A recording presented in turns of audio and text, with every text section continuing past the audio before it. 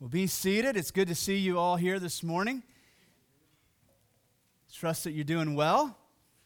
As we get closer and closer to Christmas, the 10 o'clock service is probably going to become more and more packed and full, which is fantastic. But that means that you might hear me from time to time ask you to be more and more willing to scooch forward a little bit. These two empty rows up here at the front, we still have room. As you come in, seriously, on Sunday mornings, 10 o'clockers, just whatever spot you feel like God's leading you to, just go one more row forward and just push that next person forward. Just keep nudging them forward.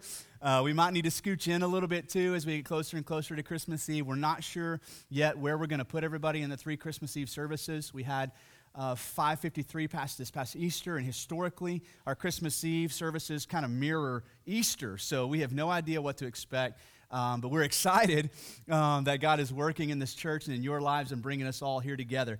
And so a couple things. First of all, if you're visiting with us today, you're new here or haven't been here too long, I would be honored to get to visit with you. And so after the end of the service, I'm going to be at the end of the hallway in the room, the last room in the hallway on the left. And unless you come by and see me, I'm there by myself, just drinking coffee, hanging out, checking Twitter. So come by and see me. Even if we've met, just an opportunity to get to know you better. That would be an honor for me. Also want to let you know if you're thinking about becoming a member here at Solid Rock, we do that through Connect Class. We have a Connect Class coming up in just a few weeks on December the 18th during the 10 o'clock service.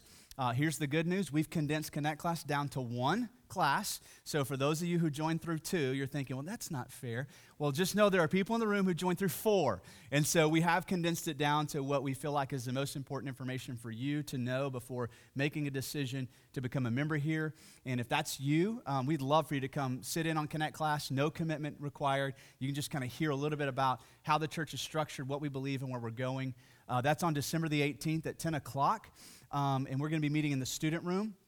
But here's what we need today. If you're thinking about coming, if you would just drop your name and email address on the sign-up sheet that's on the column back here in the Connect corner, that'll allow us to have the right number of booklets printed out. So if that's you, you're thinking about visiting, joining that class, we don't mind printing too many. We just don't want to have too few. So drop your name on that. Let us know. Also want to make you aware of, if you haven't picked up your Advent book yet, we have printed those for you. Some more copies we ran out last week. Today's the second Sunday in Advent. These books are basically family worship guides for you and your family. They follow the sermon series, give you a chance on Sunday evenings with your family to sit down to walk through Scripture together. There are discussion questions in there, and then there's a song to sing as a family. Our boys just loved this. Last Sunday night we did it, and we finished the song, and they're like, hey, let's sing more. And so feel free to do that. You can YouTube your favorite version of that Christmas song and just sing it there as a family, or you can do it a cappella, which is how we did it. It was a little messy, but it was fun. But we do have more of those, and it's not too late to jump in on that. So those Advent booklets are on the table just outside the doors, and also these invites for you. Feel free to grab 5, 10 of these, however many you plan on handing out. Invite your neighbors, your coworkers, your friends, your family to join us on Christmas Eve for our services.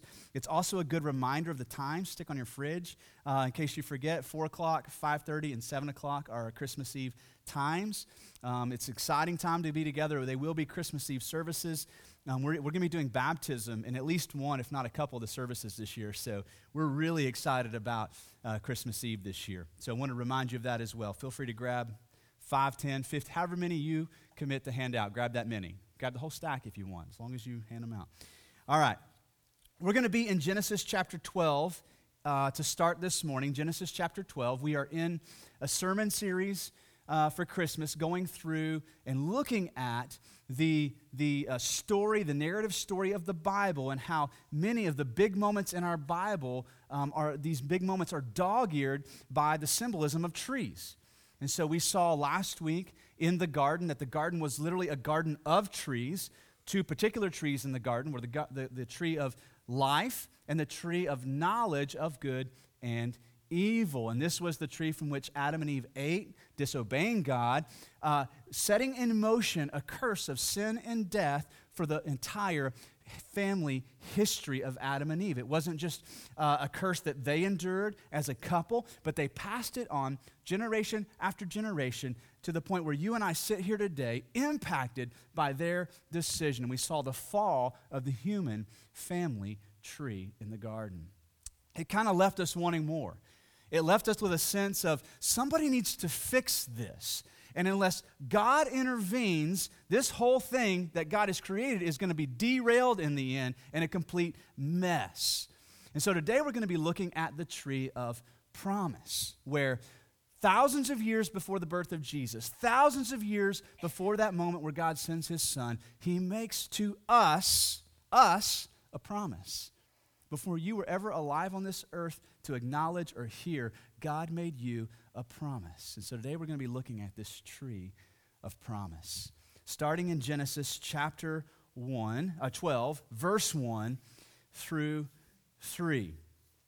Now, this may not be for you a typical go-to Christmas passage, but I believe by the time our time is done today, we'll all see the beauty of Christmas in Genesis chapter 12, 1 through 3. So hang with me. Now, this is where we're going to drop in on a conversation between God and Abraham. Verse 1, now the Lord said to Abram, go to your country and go from your country and your kindred and your father's house to the land that I will show you. And I will make of you a great nation. And I will bless you and make your name great, so that you will be a blessing. I will bless those who bless you, and him who dishonors you I will curse. And in you all families of the earth shall be blessed. Now, if you're looking for the Christmas story is subtle, but it's there.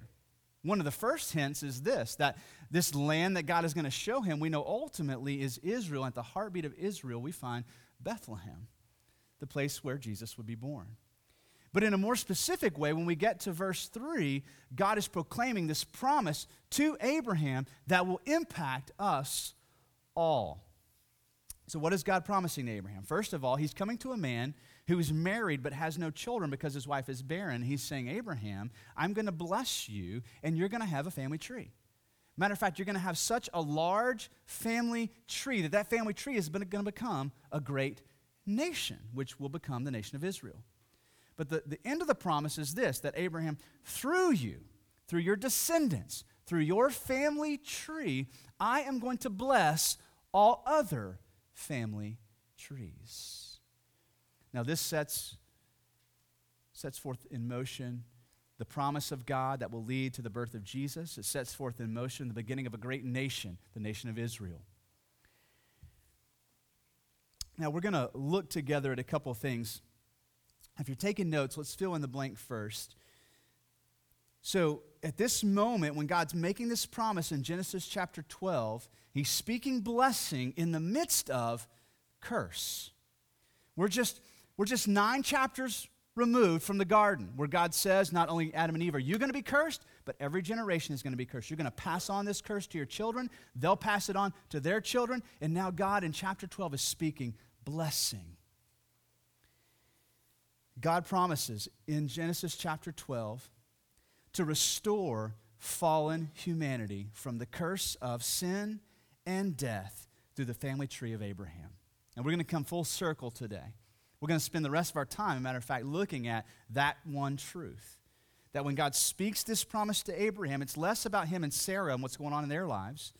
It's less about what's going on with their potential future children. It's less about the great nation that they'll become. And that what God is speaking in that moment is this, that he is going to reverse the effects of sin and death. See, of all that Adam and Eve experienced because of their disobedience, the primary enemy of humanity in that moment was sin and death. God said, Adam, in the moment you sin, you will die. And so every generation that has ever been alive on the earth has lived under the impact of that moment, the curse of sin and death. And it's subtle right now, but we're going to see this today, that in that moment to Abraham, what God is saying is, I am going to fix what is broken. I'm going to restore what was lost. I am going to reverse the effects of sin and death. And not just for you, and not just for your future descendants, but for all families on the face of the earth.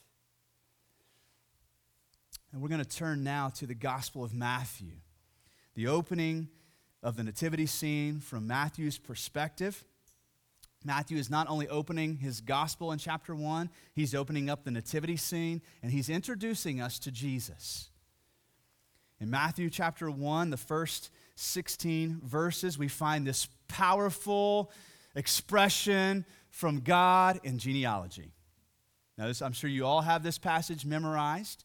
This is probably some of your favorite verses are found in this section of Scripture.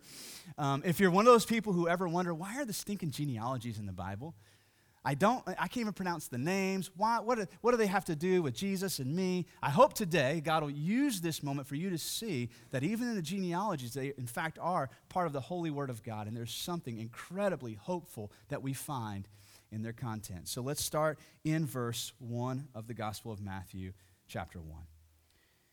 Matthew opens with these words, "The book of the genealogy of Jesus Christ, the son of David, the son of Abraham." Then he goes on in a very detailed way, starting in verse 2. Abraham was the father of Isaac, and Isaac the father of Jacob, and Jacob the father of Judah and his brothers, and Judah the father of Perez and Zerah and Tamar, and Perez the father of Hezron, and Hezron the father of Ram, and Ram the father of Abinadab, and Aminadab the father of Nahshon, and Nahshon the father of Salmon, and Salmon the father of Boaz by Rahab, and Boaz the father of Obed by Ruth, and Obed the father of Jesse, and Jesse the father of David the king. And David was the father of Solomon by the wife of Uriah, and Solomon the father of Rehoboam, and Rehoboam the father of Abijah, and Abijah the father of Asaph, and Asaph the father of Jehoshaphat, and Jehoshaphat the father of Joram, and Joram the father of Uzziah, and Uzziah the father of Jotham, and Jotham the father of Ahaz, and Ahaz the father of Hezekiah, and Hezekiah the father of Manasseh, Manasseh the father of Amos, and Amos the father of Josiah, and Josiah the father of Jeconiah and his brothers at the time of the deportation of Babylon. You on the edge of your seats yet? Yeah, you are. And after the deportation of Babylon, Jeconiah was the father of Shealtiel, and Shealtiel the father of Zerubbabel, and Zerubbabel the father of Abiud, and Abiud the father of Eliakim, and Eliakim the father of Azar, and Azar the father of Zadok, and Zadok the father of Achim, and Achim the father of Eliad, and Eliad the father of Eleazar, and Eleazar the father of Mathan, and Mathan the father of Jacob, and Jacob the father of Joseph, the husband of Mary, of whom Jesus was born, who is called the Christ. Now, in all sincerity, what a powerful text we just read.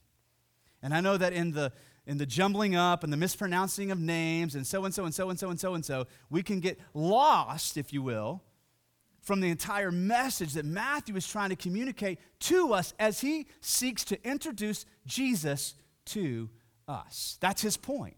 He wants us to know who Jesus is. Now, in verse 1, we got a great summary of all of that. When he refers to Jesus as the Christ. The Christ is the Greek rendering of the Old Testament version of Messiah, the promised one. So as Matthew opens up this genealogy, what he's seeking to show us is that Jesus is in fact the promised one, the Messiah of the Old Testament, the Christ of the New Testament, one and the same. That this Jesus we're about to be introduced to is in fact the fulfillment of Old Testament promise and prophecy. And he says that Jesus is the son of David and the son of Abraham. So what Matthew wants us to understand is not just that Jesus is the fulfillment of a promise, but a very specific promise. Starting with David, he begins to track back all the way to Abraham.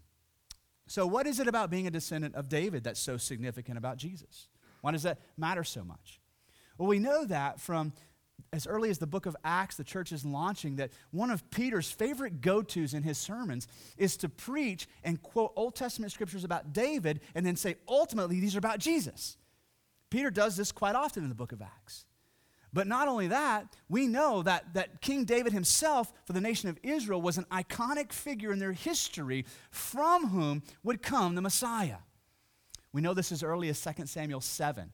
A prophet comes to King David and says, King David, I I want to talk to you about your lineage, about your family tree. One is coming after you. One of your descendants will sit on your throne forever. Now, this was different. Because as a king, what you hoped and expected would happen is that your time here on earth, your time of reigning over the nation would be a fruitful and healthy reign, and that you would one day die of old age, passing on the throne to one of your sons. And they would pick up the baton and do the same, and lead with integrity and justice and righteousness, and lead God's people to worship and to honor God above anything else here on earth. But no king expected their kids to live forever. And so this was a different kind of promise as the prophet comes to David and says, one of your descendants will sit on your throne forever. So the nation of Israel clung to that promise. They held on to that promise as a messianic hope that God would one day send a rescuer to rescue them. Now, one of the misinterpretations of this promise from the nation of Israel is this, that even though they knew that this messianic figure would deliver them from their enemies, they grossly underestimated their enemies. Because for each generation, as they passed this promise on from themselves to their children, that God would one day send a rescuer, they made it about what was going on in their life at that moment. And their greatest enemies were whoever the current tyrant was, whatever nation was impeding on them and their sovereignty as a nation, whatever political skirmishes were going on, the nation of Israel felt like this is what God meant. He'll send us a rescuer from our current situation, and grossly underestimating their actual greatest enemy of sin and death. It's one of the reasons why they completely missed Jesus. Because he didn't arise as a political leader and lead armies here on earth to defeat the tyrants and to push back the Romans and to establish Jerusalem and Israel as a sovereign nation. But in fact, he was born on a mission to defeat the greatest enemies that Israel ever faced, sin and death.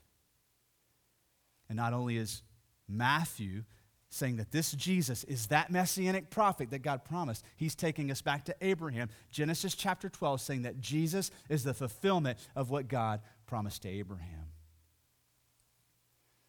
You know, Abraham is a landmark icon for the nation of Israel as well. Matter of fact, the nation of Israel will call themselves children of Abraham. This great nation will look back to this promise God made in Genesis 12, and once again, misinterpreting it and completely underestimating the breadth and the width of God's promise. And let me share with you how that has happened. So for the nation of Israel, they got really comfortable and giddy about the idea that God had called them a chosen people. God is actually choosing them in Genesis chapter 12. Before any of them are born, God is saying, Abraham, through your descendants, I'm going to choose a nation. Now, that's a big deal to be chosen by God, right? To say, God has chosen me. But if we stop at that point, and that's all we acknowledge, what then tends to happen is we become a little bit too self-aware, a little bit too self-righteous, a little bit too self-centered and prideful, and we become God's chosen people.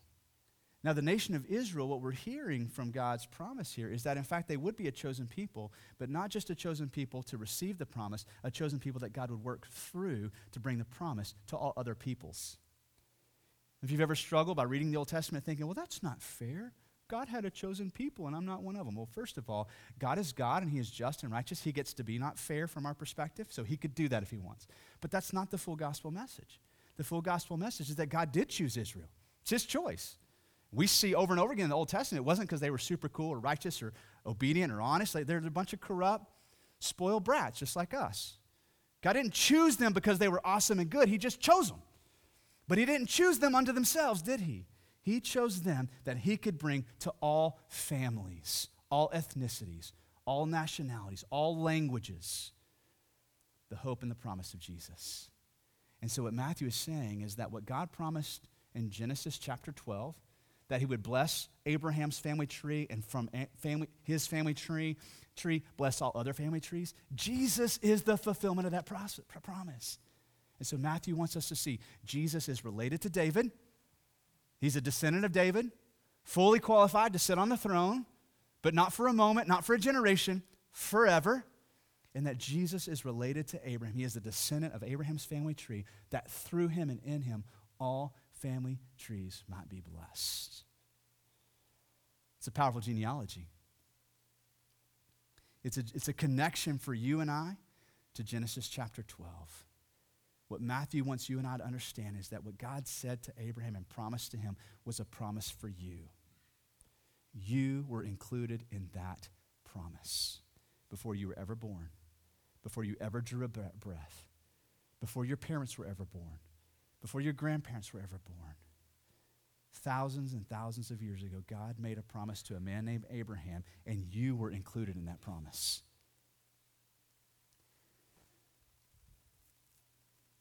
If you're taking notes, Jesus is the descendant of David and Abraham, whom God promised to bring about his blessing to the nations.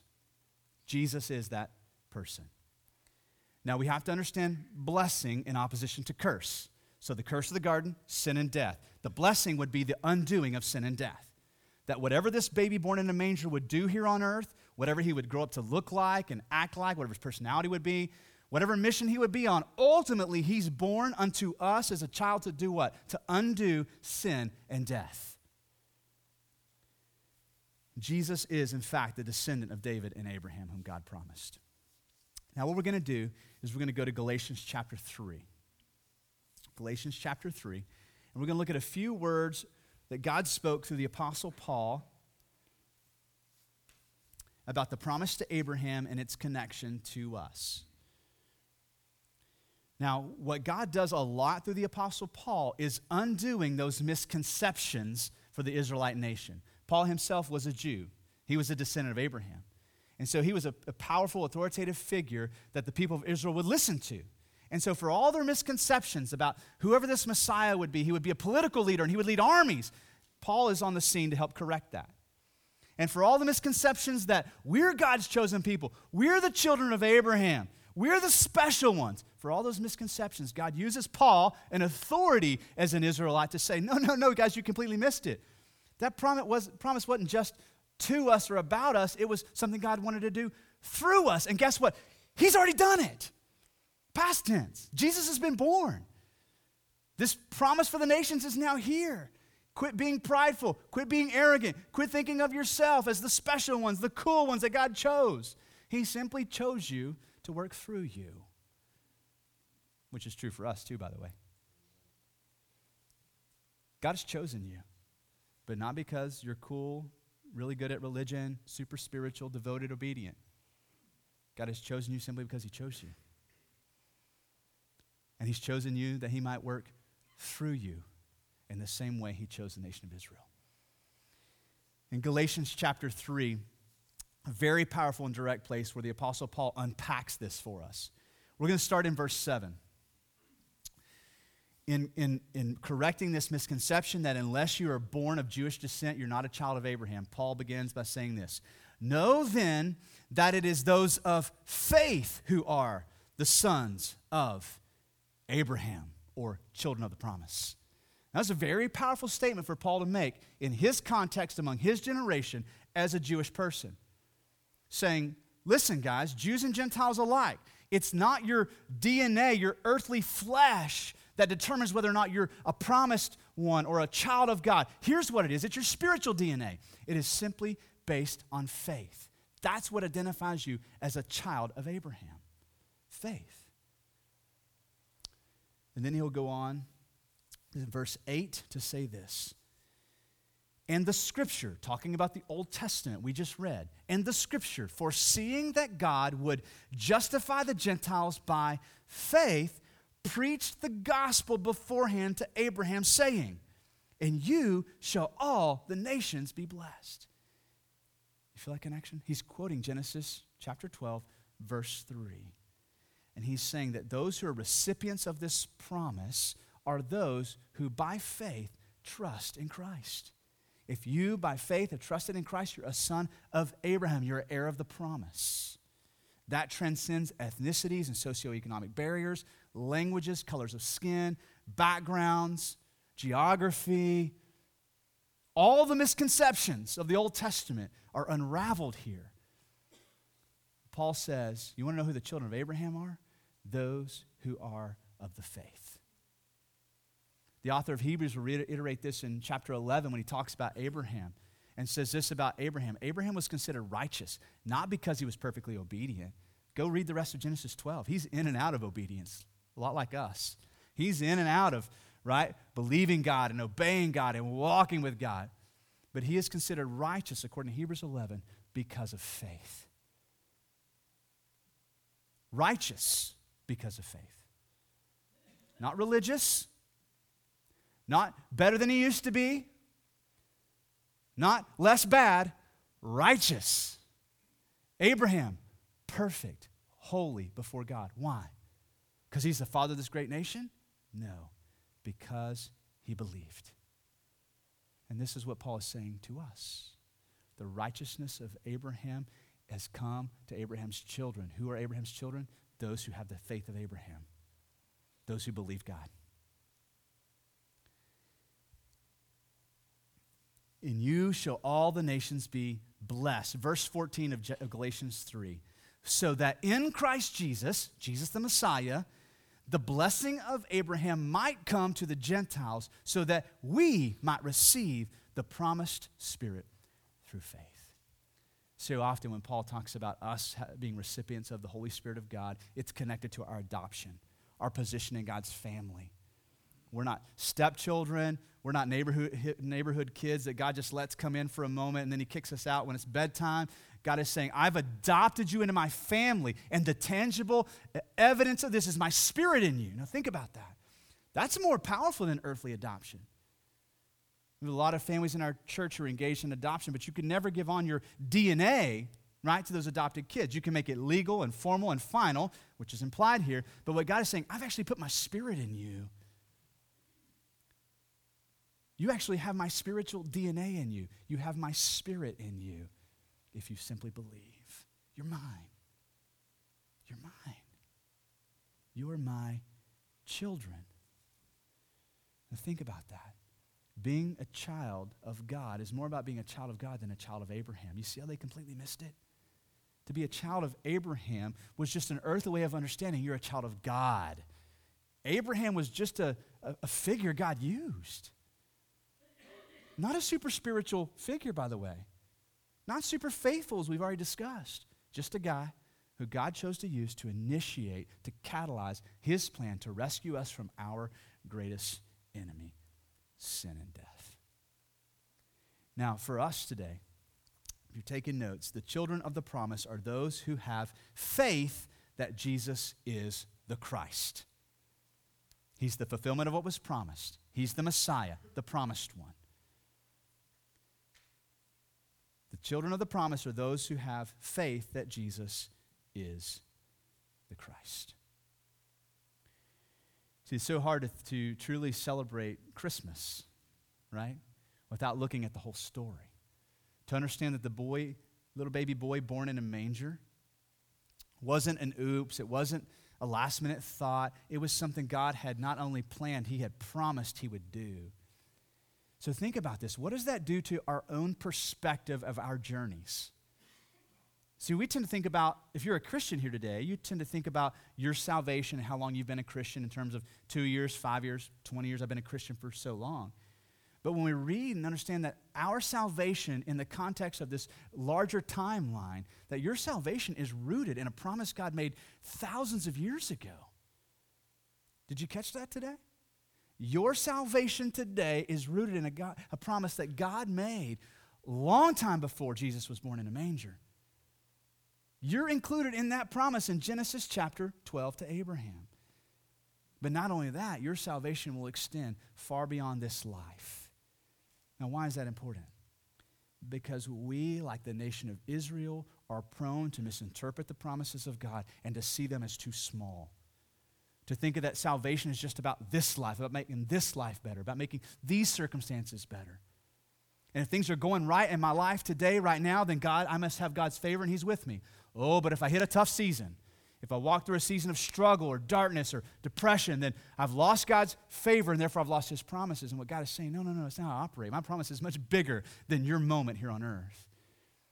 My promise is to be with you in good times and bad times, to walk with you, right, through seasons of victory and through the valley of the shadow of death. to understand that God's promises extend far beyond your small piece of the timeline of human history. As far back, as we said this all today in Genesis 12, but listen, extending far, far beyond this moment into the future for all eternity. Now, I don't know if you're prone to view the world through your circumstances in any given moment. But my hope and my prayer for us today is that we realize that what God is doing in our lives right now in this moment in West Fort Worth at Solid Rock Church, 10 a.m. service, is connected to eternity. Connected. Directly connected to eternity. I want to land here with you today. I don't want to presume to know everybody in the room. Obviously, I don't, but I certainly don't know your life story and your journey, and I don't know where you are. And my first question is this: have you come to the place in your life, like Abraham, like the long list of people in the Bible, like a long list of names of people in this church, where you have trusted that Jesus is the Christ? That's what it boils down to for you today. God has made a dramatic promise to you. He made this promise long before you were born. And the question isn't how cool you are, how spiritual you are, how religious you are, how churchy you look or act. That's not it. God is saying, have you simply come to the place where you've trusted that my son Jesus is the Christ? Based on faith in Jesus, you are mine. Whatever excuses you have for reasons why God wouldn't love you, God says those are great excuses and they're actually all true. You have no merit in yourself. There's nothing about you that would cause me to fall in love with you. You're not super cool. But here's what God says: but I love you still. I know it all, and I love you still. By simply trusting in Jesus, you're mine.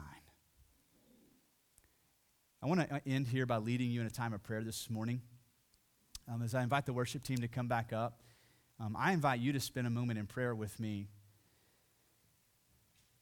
And first and foremost, if you're at that place in your journey where you're ready to become a Christian, you're ready to experience the promises of God in your life, you're ready to see yourself as part of God's kingdom, one of his children, I want you to understand that it's simply a prayer of faith you pray in your own heart.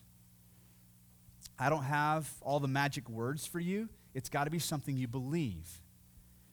I'm going to guide us now in a prayer, and if you're here today and you're ready to trust in Christ for the first time, I invite you to say these words after me, but listen, if you don't believe them, it does nothing for you. So you can pray whatever words are in your own heart, but it simply is something like this. And let's pray together. Father, today I choose to believe. I choose to believe that Jesus is more than simply a baby born in a manger. He's more than just the reason for the season. I believe that Jesus is your son and that he commands all of eternity. Today I choose to believe in the work that Jesus has done for me. That he was born, he walked a perfect life, he died sacrificially, and he resurrected from the grave victoriously, that I could have victory over sin and death. Today I need to be rescued, God. Today I bring you my life and I lay it down. God, I'm asking that you adopt me into your family, make me yours. And I pray all this in Jesus' name. Maybe you're here today and you've been a Christian for some time. And so today for you is more about understanding that your circumstances in any given moment of your life are so much bigger than you. That what God is doing in your life is connected to eternity.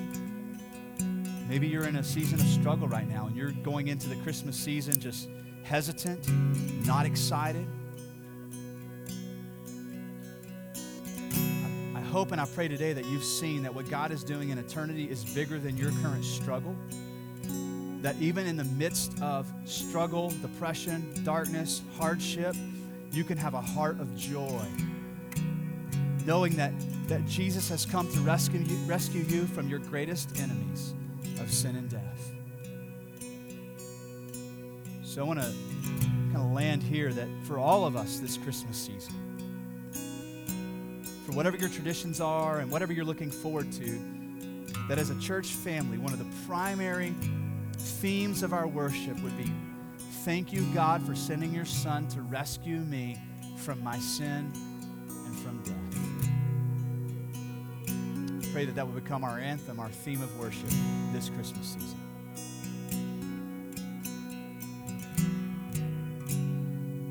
I invite you to respond to God however he's leading now as our band prepares to lead us in worship.